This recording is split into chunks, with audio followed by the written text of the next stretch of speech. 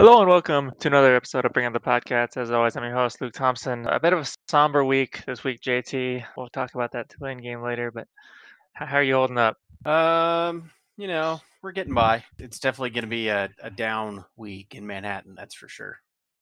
Yeah. And of course, the schedule does not get any easier. Kansas State has to go to Oklahoma. We brought on one of our favorite guests, Kenney. He writes for Crimson and Cream Machine as well as Athlon Sports. Is also the host of the Blatant Homerism podcast. Alan, how you doing? Good. I'm actually working for a podcast now called Through the Keyhole. It's still an Oklahoma Sooners podcast, but it's a different site. Yeah. So, but yeah, no, I'm doing well. It's been an interesting start to the year so far, pretty much across college football. Yeah, it has a lot of crazy games, and honestly, as recently as Saturday morning, I was hoping this would be a fun podcast where we could talk about, Brent Venables and the K-State connections and the trouble that Kansas State has given Oklahoma in the past. But now I think we kind of maybe need you to help talk us off the ledge a little bit. K-State season. I don't know. I saw somebody, there was an OU fan who was saying that, I don't like to see this result of K-State losing, but I feel like losing a game like that just laying at home, I wouldn't be too worried as an OU fan. I don't know, is any of that for you? Well, I mean, no, it's Kansas State. I mean, even when Kansas State hasn't had particularly good teams in the past, there have been plenty of times when they've still given OU plenty of trouble or upset the Sooners. So, Mhm. I mean, no, you're always going to be worried about Kansas State. No. Yeah, that's fair. I just think, I guess I would say that I would think a loss to Tulane would not make you more worried than you would have been. So, Oh, you never know. It could have been a look ahead spot. Who's yeah, it's tough to say. that's fair. That's fair. Meanwhile, Oklahoma, obliterated Nebraska, and I know Nebraska's got a lot of issues right now with their coaching and all that, but I think you only predicted a 10-point win. It's the first time Nebraska's been beaten like that since the 2020 season opener. That's not nothing. What do you make of that result for OU? Yeah, I mean, it was one of those cases where nobody exactly knew what to expect because of all the different changes that have gone on in the program, since last season. And, you had a situation too, I think, where people were probably pretty concerned. I know I was about Nebraska getting rid of Scott Frost and bringing on Mickey Joseph as the interim coach because something has just been wrong with Nebraska. And it seemed like, I mean, I'm not sure. I wouldn't necessarily go so far as to say that I didn't think the Nebraska players liked Frost, but there was clearly some kind of culture issue there, some kind of issue like that. And I think that like not having him there, I thought might have given them a bit of a spark. And I think it did for the first, just early in the game, but OU played very, very sharp football and really didn't give Nebraska much of a chance to ever really kind of be in the game, after the opening, I don't know, 5 to 10 minutes. Yeah, definitely. And like you said, Oklahoma, some people didn't know what to expect. And one thing that's kind of amazing, looking back on the preseason All Big 12 team, is the only Oklahoma player on it was your punter. I mean, it's kind of shocking to see Yeah. that based on what we're used to from Oklahoma. Yeah, a lot of people brought that up. I mean, I had a feeling that would look differently at the end of the year, and I think it will. Yeah, But yeah, no, that was definitely kind of an eye opener, wasn't it? yeah. And I think, at least from my perspective, the big thing for Brent Venables coming in is he's, supposed to be the guy that's going to fix this Oklahoma defense that has kind of been their weakness in a lot of recent years. How is he doing so far on that front? Oh, I mean, all systems go so far. They played much better. It's funny. It's a unit as a whole that doesn't really have many, superstars or standouts, but they're playing really well. Just kind of playing together, and it feels like there's a lot of cases of maybe the whole being greater, even greater than the sum of the parts. But they've looked good. They had some solid pieces remaining on the defensive line that have chipped in, getting good play from the linebackers, which is kind of Brent Venables' specialty, his area of expertise. So they've gotten real good play there. Secondary has been solid. You look at Nebraska, for example, and Yeah, that's not a great team, but that has been a pretty prolific offense this season up until last week. And I mean, they really, really Mhm. struggled to move the ball against OU. Yeah, yeah. And then JT, I mean, I think we know that you have to imagine every defensive coordinator is going to watch the games that K-State has played so far and just dial up a game plan to stop Deuce and dare Adrian to throw downfield, right? Right. Kind I of what mean, you expect to see until he proves something. if I was the defensive coordinator watching film, I'm going to put as many guys in the box as I can, leave the corners on an island, and just dare Martinez to beat us through the air because he hasn't shown a gosh darn thing downfield all season. I mean, his two best plays passing versus Tulane were both balls that he had to throw more than 10 yards downfield. The touchdown pass to Cade Warner, and then I Mhm. think it ended up being a 19-yard completion to Malik Knowles in the fourth quarter that we're all like, oh man, maybe he's going to throw another one like that. And then he didn't. And so it was just a sloppy mess. So, if I'm, Brent Venables and Ted Roof, and I'm looking at this K-State offense right now, my, priority, and it would have been, going into the year anyways, but probably priority 1 and 2 are going to be stopping Deuce Vaughn and loading the box and daring K-State to beat us over the top. Because I don't think, we're capable of it right now, and that's concerning. Yeah. So I guess just how all in do you think OU is willing to go on that? Yeah, that's a great question. Because OU's been part of Venable's things is that he likes to throw out kind of multiple personnel packages and alignments. Last week, for example, they were playing a lot of that similar kind of three high safety look that you'd see from, say, Iowa State. Pardon me. I think that you'll see a more kind of probably four down linemen and playing more towards the run this week and kind of really kind of keen on Deuce Vaughn, of course, but also Martinez. I mean, he's still a very very dangerous runner, whatever his issues as a thrower Mhm. might be. So kind of one of the big things is going to be how do you kind of what's the best way to kind of keep him contained, because it's not necessarily in my mind always loading the box against a good option game. Sometimes you need to just it's more about how you play your safeties and what they key on.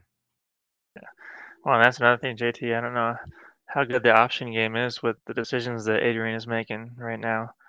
So I mean, they ran a we'll see. lot of read option against Tulane, Mhm. and it consistently didn't work. I mean, it worked sort of early, and then it stopped. I mean, culminating with I know it's a play that's been dissected a lot by K-State fans and writers, but the last fourth down conversion attempt that they tried late in the fourth quarter there, it was, I mean, one of the most simple read option plays that you run in football. I mean, it's the Nebraska option, right? Where the quarterback and the running back go to one side together, and the quarterback reads the defensive end, and if he's going to tackle him, he pitches. And they run that in high school. High school quarterbacks make that read; they make the pitch. Adrian, for whatever reason, he saw that defensive end crashing, and he couldn't make the pitch. I mean, he had Deuce Vaughn there. He had green grass in front of him for 10 yards. He was going to get the first down. He couldn't make the pitch. I don't know what's going through his brain at that moment. That's a play he's made at Nebraska, right? When he was the quarterback at Nebraska, he made that play, and all of a sudden he couldn't make that play. And it's deeply concerning that if he can't make a simple read like that, what happens, when the other things start breaking down. So lots of very, very big red flags that came up as that game went along, and a lot of things that are very concerning about what Colin Klein will be able to do with the offense moving forward. Yeah. Yeah. And one of the impressive numbers that jumps out on the OU defense is look, and they've got, I believe it's 32 tackles for loss so far this season. What's made them so good at that? Is that the front guys breaking through, or is that blitzers coming in? Yeah, I mean they've played really well up front. I think is part of it. Like I mentioned, Reggie Grimes has 6 TFLs this year. Ethan Downs is his kind of partner in crime on the other side as at defensive end. He's been getting in the backfield a lot, 3.5 tackles for loss. Jalen Redmond has been really strong in spots. He's playing 3 tech defensive tackle. He's getting through, and they're being more aggressive too with what they're doing with their linebackers, guys like Danny Stutzman and David Guebu. who, Venables really likes those kind of inside blitzes and likes to do some things with his linebackers when it comes to that part of it. So there's definitely been an emphasis on that. It's kind of been a hallmark of, Brent Venables, defensive scheme for a long time is the disruptiveness gain in the backfield. Now, I have a feeling that those numbers are going to tail off as you start seeing Mhm. better offenses and better opponents. But early on, though, no, it's been a very, very disruptive defense. Yeah. And I mean, are you surprised that those guys have been able to step in after I think you read about losing Isaiah Thomas and Nick Bonito, two NFL guys, but it seems like they're kind of picking up where they left off. Yeah, I really am, to be honest. Losing Isaiah Thomas, Nick Bonito, Perry on Winfrey at nose tackle, those were guys who were really disruptive. Clearly like some of the most talented players on their defense last year. I don't necessarily get the impression that these guys that they've brought in up front are necessarily as talented, but they've still managed to stay productive. And I don't know how much of that is scheme versus how much of that is just getting another, I don't know, maybe line of fire on them, or maybe just the opportunity to actually get a shot, to show what they can do. But the play of the defensive line has really been, it's been an eye opener for me because pass rush was certainly something also that I was really concerned about coming into the season.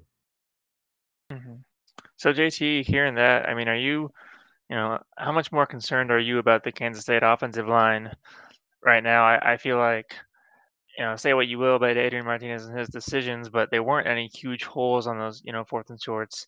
Nothing easy like you might expect against the middle of the pack American Athletic Conference team. Right. And I think some of Yeah. that again goes back to what they were keying on and what they were able to key on, and the lack of Tulane's need to change their defensive game plan. I mean, pretty much what they started the game hmm with, they ended the game with.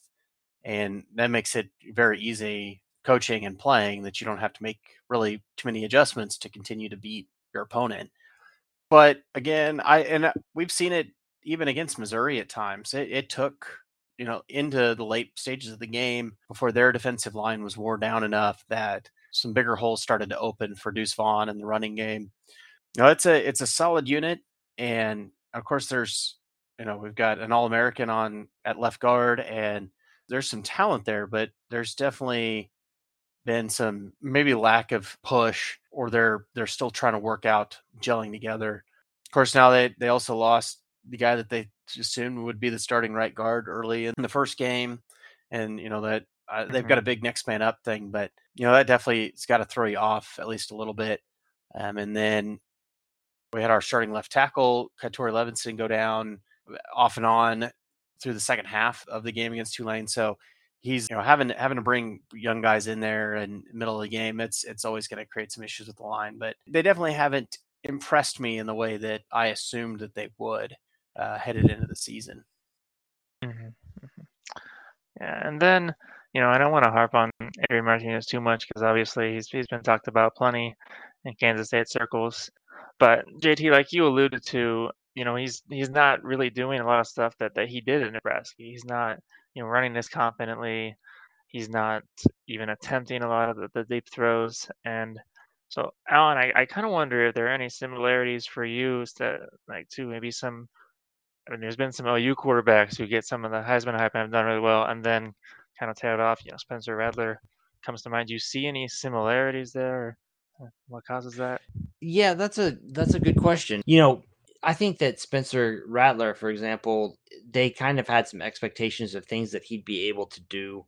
I think and personally, I think as a run, they needed him to be more of a threat as a runner, and that didn't work out when he was at OU. And what he's doing now at South Carolina is the kind of system that probably fits his skill set a little bit better, but he's also working with just a different, that's a different kind of context. I mean, we've got teams like Georgia on your schedule. You're going to struggle, but Yeah. sometimes it can be a matter of how you, I guess, how you view that kind of hype or what have you. With Martinez, I think that he had some limitations as a thrower even at Yeah. Nebraska, But I think what you're seeing right now, though, like you mentioned, maybe it's a confidence thing with him that and just maybe not necessarily having a full grasp of the offense at this point. I don't know. Yeah. And JT, it's been interesting to see the K-State's coaching staff kind of change its messaging a little bit, even from week one to week three. They were saying, well, he's doing fine, even though he's not throwing for big yardage. He's not turning the ball over. That's the big thing.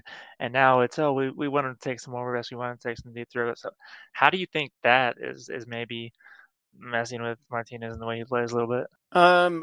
Not as much as it would be if it was coming from Bill Snyder. Bill Snyder was Uh-huh. the king of playing press game, mind games, and even in the locker room with those. I mean, he did that to Skylar Thompson for a couple of years there, and Kleiman seems. I mean, like that staff's always been really straightforward with players. That's something that you've heard about. I mean, even with guys that are now not with the program, like no, he's going to shoot it to you straight. Like there's no questions about what he really means, what his intentions really are. So I don't think there's like a mixed messaging issue, but I do think Okay. he's trying to,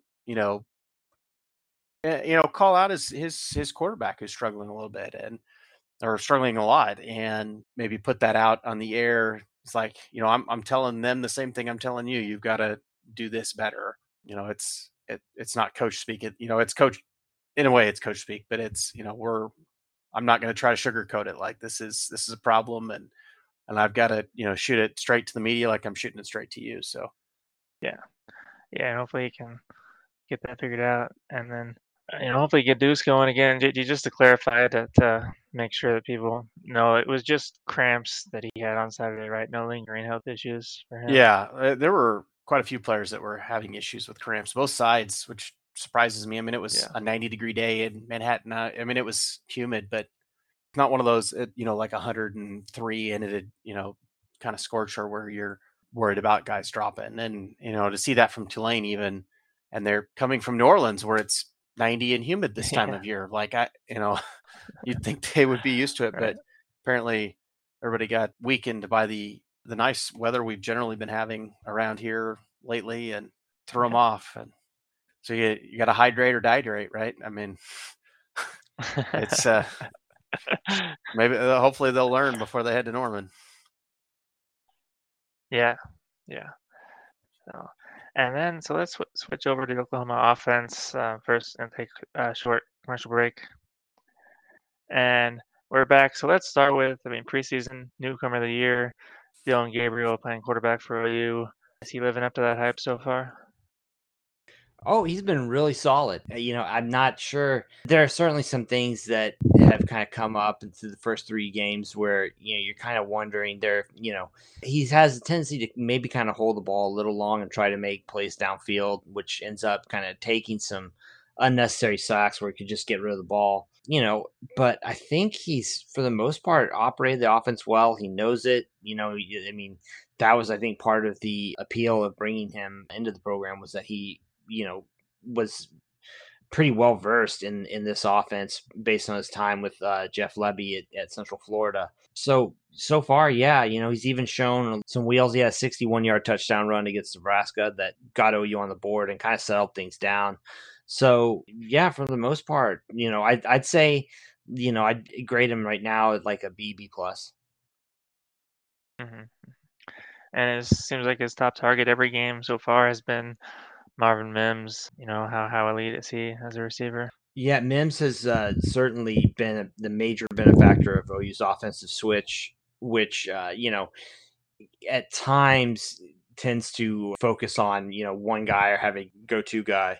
He's been that so far. Pretty much, only has two touchdowns on the year, but he has plenty of big gains. He's averaging 22 yards a catch, so that part of it's working out well. And they've got him, also moving around some. You bring him in motion, setting up, one-on-one matchups, and OU was kind of struggling in their second game against Kent State to really kind of just take the top off. They really just started kind of targeting him, and from there, things started to open up. Kind of funny how that works. Yeah, yeah. So are you seeing a lot of downfield throws from Gabriel then? Are you gonna challenge the K-State defense vertically? Yeah, I think that I would certainly look for that. I mean, there's a lot of the horizontal stuff to set up those vertical shots too. But yeah, I mean, when they can, they're trying to push the ball down the field. There's no doubt about it. Yeah, it'll be interesting, JT, because obviously, I mean, the pass defense has been pretty good, but I don't know if they've even played an average passing game yet. So Right. I mean, we'll kind of see how we it goes. we saw that a little bit against Tulane, and they looked a little better than Missouri, but I mean, that was, I Hmm. mean, not having to play in a monsoon sure helped. Yeah, I'm more interested yeah, in Oklahoma's kind of slow starts the last couple of games, especially against Kent State. I mean, it was like right before sure. halftime before they finally scored, and against Nebraska they let a score up early, and and it seems like maybe the OU offense has gotten a slow start, and I wonder if that's maybe an avenue that K State's pretty a decent defense so far is might be able to exploit a little bit. Yeah, it has been the kind of thing where they've taken a little while to get going. Especially now that they're running at such a high tempo. Part of the thing here is they get, if they go 3 and out, they tend to do it really fast too. So, it's easy to feel like this is kinda getting bogged down when you run 3 plays and take 10, 12 seconds off the game clock. So, from that perspective, it definitely has been a challenge early. Some of it I think has also been a matter of what they're trying to accomplish each game. I mean, for example, against Kent State, I mean, they made it clear afterwards too that they want to work on, you know, really the kind of base run game. They opened up the playbook more against Nebraska and didn't have as much of a problem getting off to a hot start. But, it certainly is the kind of thing where, you wonder why maybe you worry that maybe it takes them a little bit too long to adjust, with especially given that tempo. Yeah. And so, are there some issues with the base run game? I mean, is that doing what they want it to do, or how's Eric Gray looking? So far, I think that they've certainly had stretches where it wasn't good. Kent State kind of attacked the run game with kind of a funky look where they were bringing in corners as like force defenders.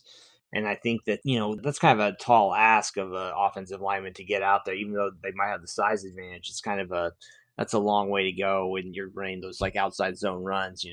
But, once things have settled down, I mean, I thought, for example, last week, I thought that they looked really good running the ball. You saw, I think, let's see here, they averaged what? 5.8 yards a carry, 54 attempts for 312 yards. And that's with a lot of garbage time mixed in where they were just basically running inside zone, and trying to get out of the stadium. But they've had two, not only Gray, but also Marcus Major has played really well, I think, and he's been a little bit more consistent in the short yards, kind of getting the tough yards also. Okay. Yeah, and then I mean, who else do they like to include in the receiving game? Who else does K State need to look out for? Yeah, they've got a couple guys. Drake Stoops is one. He's reliable, doing a good job, especially, in third down situations, finding the sticks. Jaleel Farouk is a guy who's done a lot for them as a vertical, threat. He had a long touchdown catch against Nebraska, pardon me, that helped them, kind of again, kind of break the seal on the offense. Theo Weiss is another one. Man, he had a tough 2021, coming back from a leg injury that really kept him out for the entire year. But looks like he's more comfortable a couple games in, and has been really reliable. And then Braden Willis, their tight end. This is a really good offense, really good scheme for him, and he's showing a lot as a blocker, but also as a receiving threat. So that would be another one to watch. Yeah. And then it seems like the offensive line has a lot of experience. So, are those guys doing pretty well? It's a pretty strong group there for the Sooners. Oh, I mean, I think if there's been a disappointment so far this year, it's been that group. Okay. They brought in, for example, McCade Matower from Cal, transfer, who, I mean, I think at some point it was like a second or third team All Pac-12 player, and he didn't really do a lot to impress right off the bat for the first two games. I thought he played really well last week against Nebraska, but there certainly have been some issues there with him kind of getting bullied. Center Andrew Rame tends to be a little up and down. He can be great, but he just I wouldn't say he takes plays off, but I think from a technique standpoint, he's still got a lot to work on. And then, Wanye Morris, their right tackle, he missed early in the season, the first 2 games. I think he had some type of academic issue, maybe, but was back last week. And it seemed like once he came in, that had a kind of a calming effect on the rest of the line, or did something to kind of help their chemistry. But, to that point, they had Tyler Guyton there, who is playing pretty well so far, but he's just very young and very raw. So, JT, how would you expect the Kansas State defense to attack? And OU offense, like you said, has started slow, but once they get going, it seems like they're pretty dangerous and explosive. Well, I feel like they've got to keep doing what they've been doing, which is trying to get pressure on the quarterback, especially one that likes to throw the ball, be disruptive at the point of handoff on runs and stuff. Felix Senudika-Uzama's already got 2.5 sacks in the year. Probably should have had a couple more that he's just been real close on. They've been racking up TFLs, across the board, and then causing disruptions in the passing game even. I mean, we've got 3 players that already have 2 interceptions, which is astounding. We've gone seasons in the past where one player hasn't gotten 2 interceptions in the whole year, and we're 3 games in, and we've one got of those 3 guys players. is linebacker. So right, Daniel Green's got 2, and that was the play.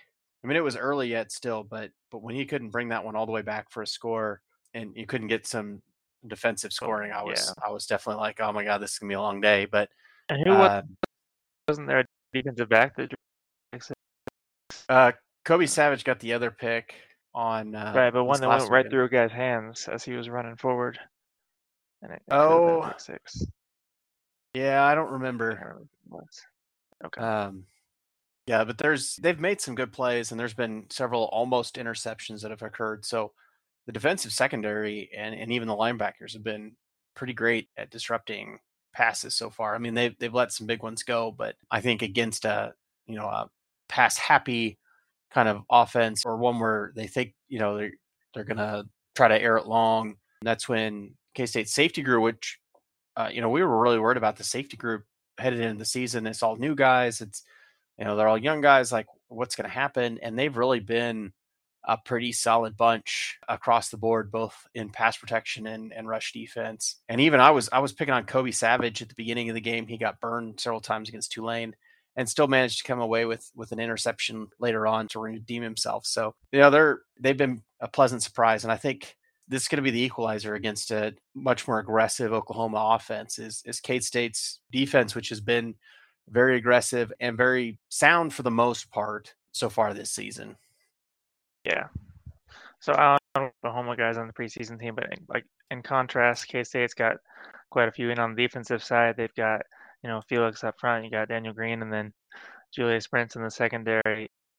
Which of those guys worries you the most for the Oklahoma offense? Oh, yeah, I call him FAU. Is that okay? Yeah, that's right. That's right. Defensive lineman. Yeah, yeah.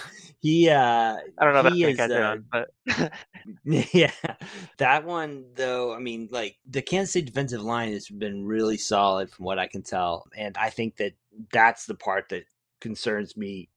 That they'll have an opportunity to kind of make some disruptive plays or maybe even force some mistakes. And as I mentioned, I mean, with Gabriel's tendency to kind of hold the ball a little bit longer than he should and try to keep those plays alive down the field, that could open him up to some opportunities for sacks or, errant throws if he's getting pressured. So that's the kind of thing that I'm looking for. I think that matchup in the trenches between Kansas State's defensive line and Oklahoma offensive line will really go a long way to determining how this game plays out.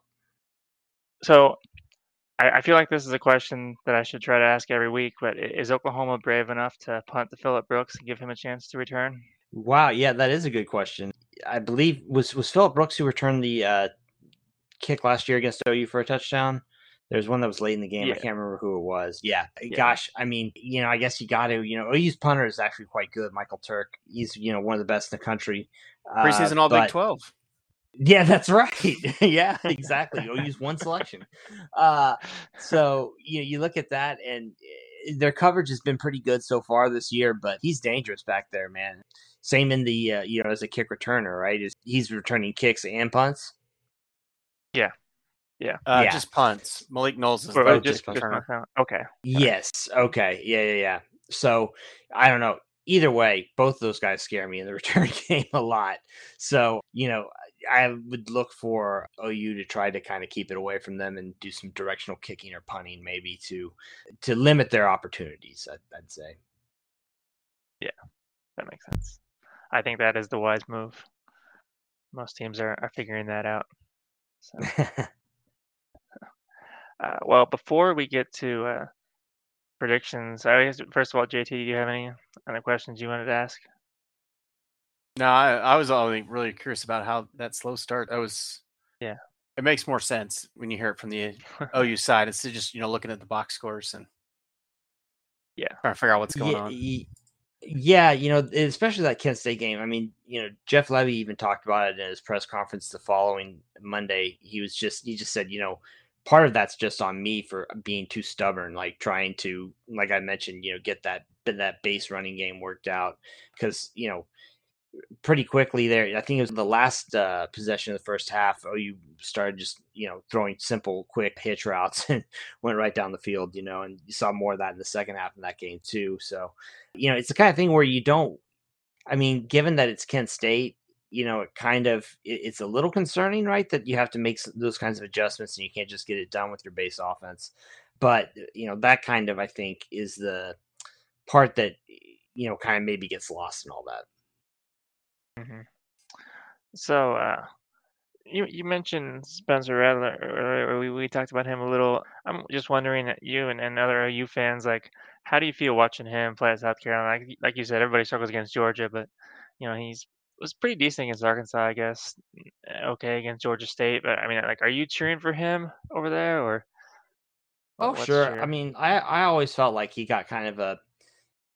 I mean, there was certainly some stuff that happened last season. I think that was probably on him and on the coaching staff. I mean, nobody's those kinds of things. It's never just one thing.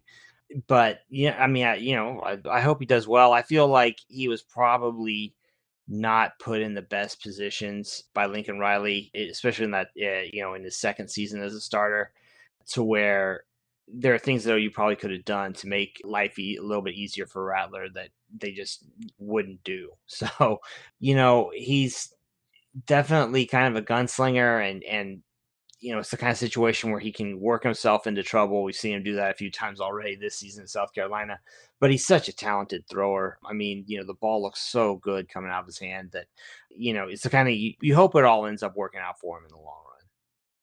Yeah. And then we got to ask you, of course, about the SEC stuff coming up. And it seems like every other week you hear a new rumor about, oh, you and Texas are going to leave early and all this. I mean, what do you think the odds are of them not sticking it out for the rest of the Big 12 contract?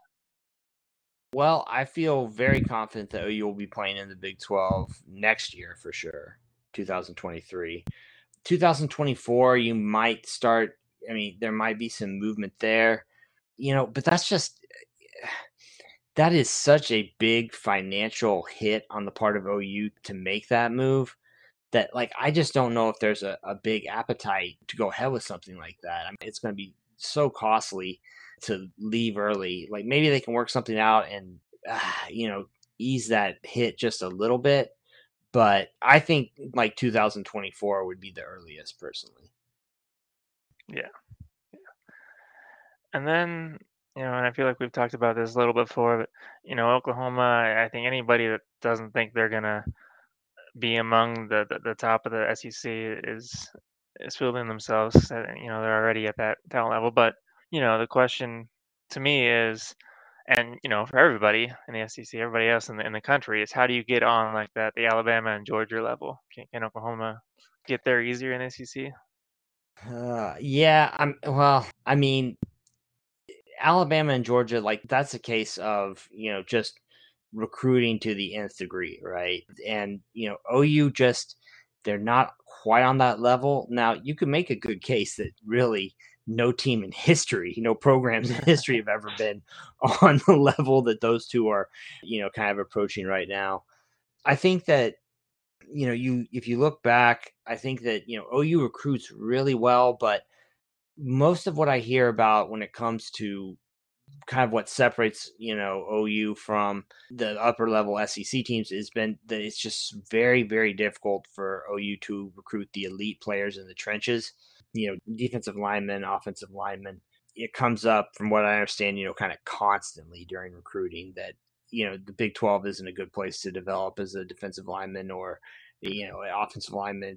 It's not where players go to showcase themselves for the NFL. So, I think that in that respect, it can only be a plus if they're able to, have that as a selling point to kind of add to the rest of the package that they've been offering. Yeah. All right. Well, before we let you go, have you make a prediction. I was kind of surprised when the line came out and it was Oklahoma only by 13. Maybe that's just recency bias, but it felt like it should be higher than that. But yeah, what do you see happening Saturday? The primetime game. Yeah, I could actually see this being a pretty low scoring game just based on the way these two I mean, if I'm Kansas State, I'm certainly trying to make OU run the ball, right? And, that's running has been clearly where Kansas State has been making hay this year.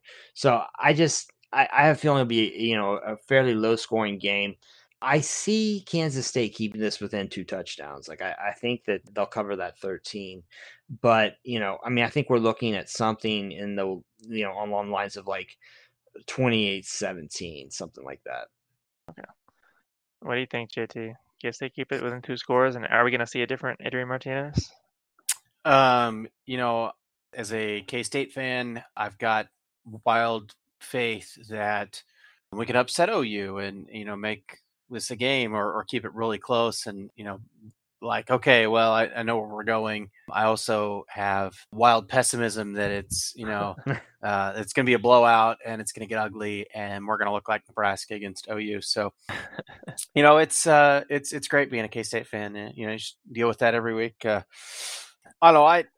My gut tells me it's going to be closer than the 13-point spread. It's going to be a tight game. K-State's defense is still pretty solid. I have to believe that they'll figure something out on offense, whether that's uncorking Adrian Martinez and actually getting him to play with some more abandon and show a little bit more of that fire that we saw from him at Nebraska, or if they decide to make a change and, go with another option that's on the roster. So we'll see. And I think it'll be interesting, but I wouldn't put it past them to start a new quarterback against Oklahoma just to throw them all off. So could be interesting. Yeah. All right. Well, Alan, we appreciate you coming on. People can follow Alan on Twitter at Blatant Homerism. College football's finest mind, according to the bio. You have any K-State content coming up this wanna? Yeah, I mean, I should have some. I'll definitely have some preview stuff coming up for this game. You can look for that at places like Crimson Cream Machine or also Athlon Sports. I'll definitely have a few things coming your way this week. All right, sounds good. Well, I always appreciate having you on. Thanks a lot. All right, thanks a lot for having me on, guys. Thanks, JT. Yeah, I started the weather.